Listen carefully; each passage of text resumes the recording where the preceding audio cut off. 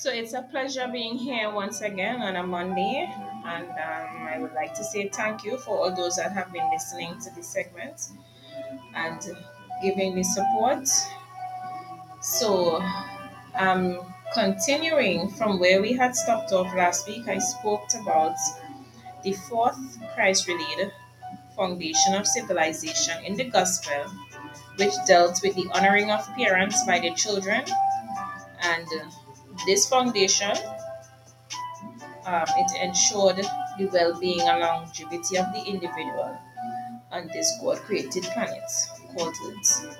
So today we'll be discussing the fifth Christ-related foundation of civilization in the gospel, and it is the re-establishment of trust in God, and this was internationalized by the Apostle Paul. Now, all scriptures will be taken and will be read from the King James Version Bible. So, brethren, I start. So, the importance of the relaying of the fifth foundational pillar of civilization, which is the responsibility of the creature to trust the creator, owner, sustainer, supreme governor, and final judge of this universe, is highlighted by the fact that Jehovah is responsible for your earthly existence and therefore reserves the right to destroy your soul and body in Gehenna, even in the lake of fire, if you fail to believe and trust in Him. This is so as a consequence of you being born spiritually dead, and as such are already destined for hell if you do not trust God. This fact finds scriptural confirmation in the following doctrinal discourse of Jesus Christ while here on earth. And the following quote confirms what I just said prior on my doctrinal position, which I will be reading from Matthew chapter 10, verse 28, which states, "Fear not them which kill the body, but are not able to kill the soul, but rather fear him which is able to destroy both soul and body in hell," meaning Gehenna. Now, in addition to that fact, Adam's mistrust of the Lord brought universal death to the entire human race, which can be confirmed by persons reading Romans chapter 5, verses 17 to 18. And if Earth's population refuse to trust God, and in so doing reject His offer of salvation through His Son, Jesus Christ, the spiritual death which was bequeathed to the human race through Adam would be confirmed, and the second death in the lake of fire, even in Gehenna, shall be man's reward for not trusting in his Creator, who longs to be his Savior, Lord, and Master. Like Father Abraham, who responded to the call of God to leave his father's house and country to follow God's directive to go to a country which He would show him and subsequently make a great nation out of him. Read Genesis chapter 12, verses 1 to 2, Genesis chapter 13, verses 14 to 17. We too are given a similar but far better offer to put our trust in God and accept His offer of salvation by grace through faith and be qualified to live and reign with Him forever and ever. And one might ask, how can one respond positively to God's offer of salvation? And the answer follows accordingly. I'll be reading from Romans chapter 10, verses 9 to 13. "If thou shalt confess with thy mouth the Lord Jesus, and shalt believe in thy heart that God hath raised him from the dead, thou shalt be saved. For with the heart man believeth unto righteousness, and with the mouth confession is made unto salvation. For the scripture says, Whosoever believeth on him shall not be ashamed. For there is no difference between the Jew and the Greek. For the same Lord over all is rich unto all that call upon him. For whosoever shall call upon the name of the Lord shall be saved. So that's Romans chapter 10, verses 9 to 13. Remembering that it was mistrust on the part of our first parents in the Garden of Eden that led to their being spiritually separated from God, which ultimately led to their physical death. We see that God is now offering a total reconciliation package to whosoever uses his or her will and humbles him or herself and accepts God's offer of salvation through Jesus Christ. That, that one being a partaker of God's divine nature. So that is taken from 2 Peter chapter 1 verse 4. God's divine nature will become a member of Jesus' spiritual house, also known as the church. So I repeat that again. Remembering that it was mistrust on the part of our first parents in the Garden of Eden that led to their being spiritually separated from God, which ultimately led to their physical death. We see that God is now offering a total reconciliation package to whosoever uses his or her will and humbles him or herself and accepts God's offer of salvation through Jesus Christ. That one, being a partaker of God's divine nature, will become a member of Jesus' spiritual house, also known as the church. So one can read 2 Peter chapter 1 verse 4 as confirmation.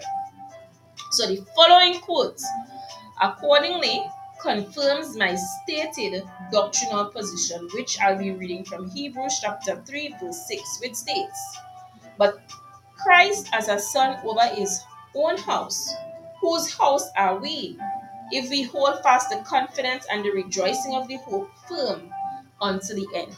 So this doctrinal fact is later confirmed in the said Hebrews chapter 3 verse 14, which states, "For we are made partakers of Christ, if we hold the beginning of our confidence steadfast unto the end." So accordingly, the doctrinal position in Hebrews chapter 3 verse 14 and Hebrews chapter 3 verse 6 secures scriptural verification in Jesus' own teaching accordingly.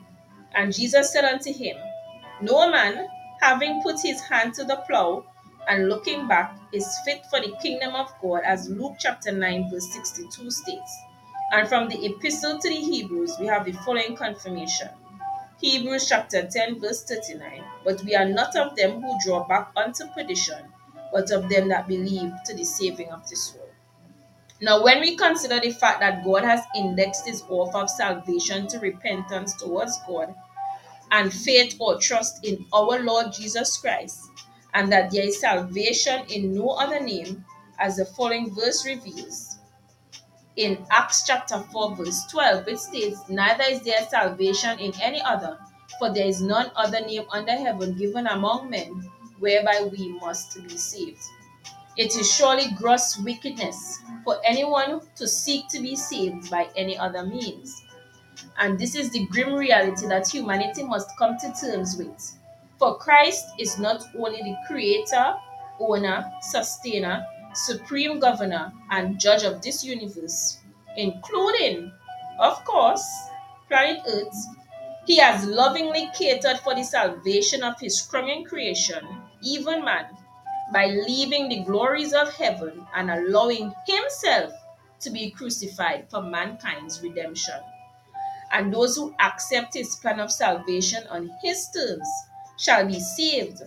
But those who refuse to trust him, as Abraham did, make themselves fit candidates for his wrath, as can be seen by the following.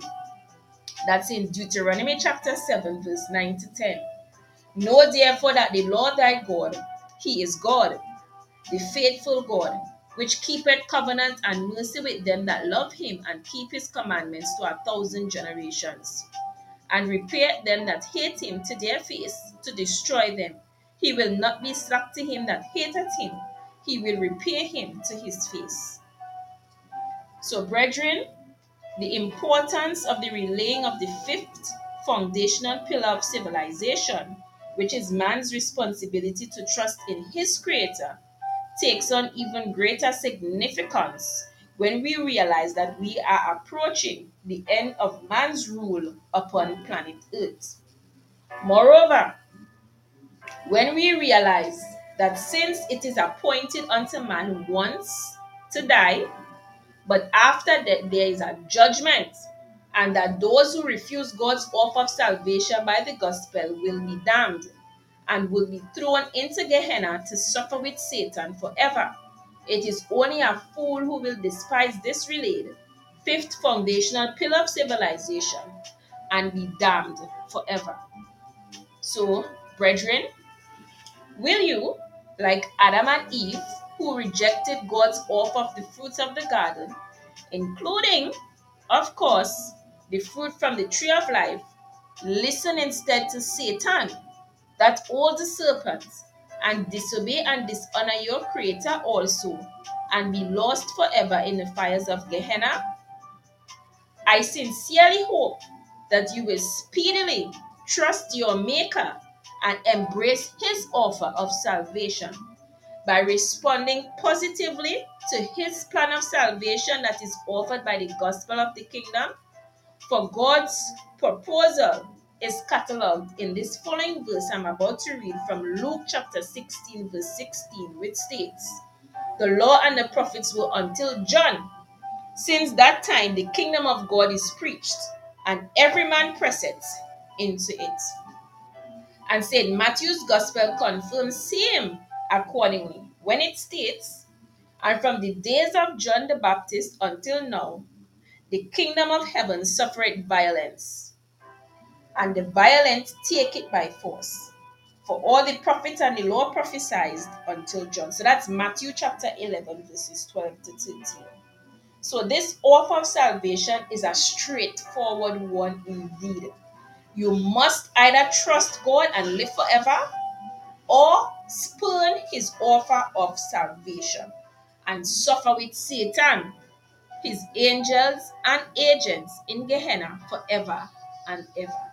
The choice is surely yours to make. So, as a lonely sojourner, please, I beg you, trust Christ today. Trust him all the way, for he's anxiously waiting with open arms to receive you and will keep you forever and ever, both here and in the hereafter. So that's the end of my segment today. I will be live next Monday again, and I will be speaking about the sixth Christ-related foundation of civilization in the gospel. So, brethren, remember, spend time in the Word. Jesus Christ will be returning, and he will be returning soon. So prepare yourselves for his return so we all can be with him forever. So have a safe, productive week. Jesus Christ loves you, and I love you. Bless.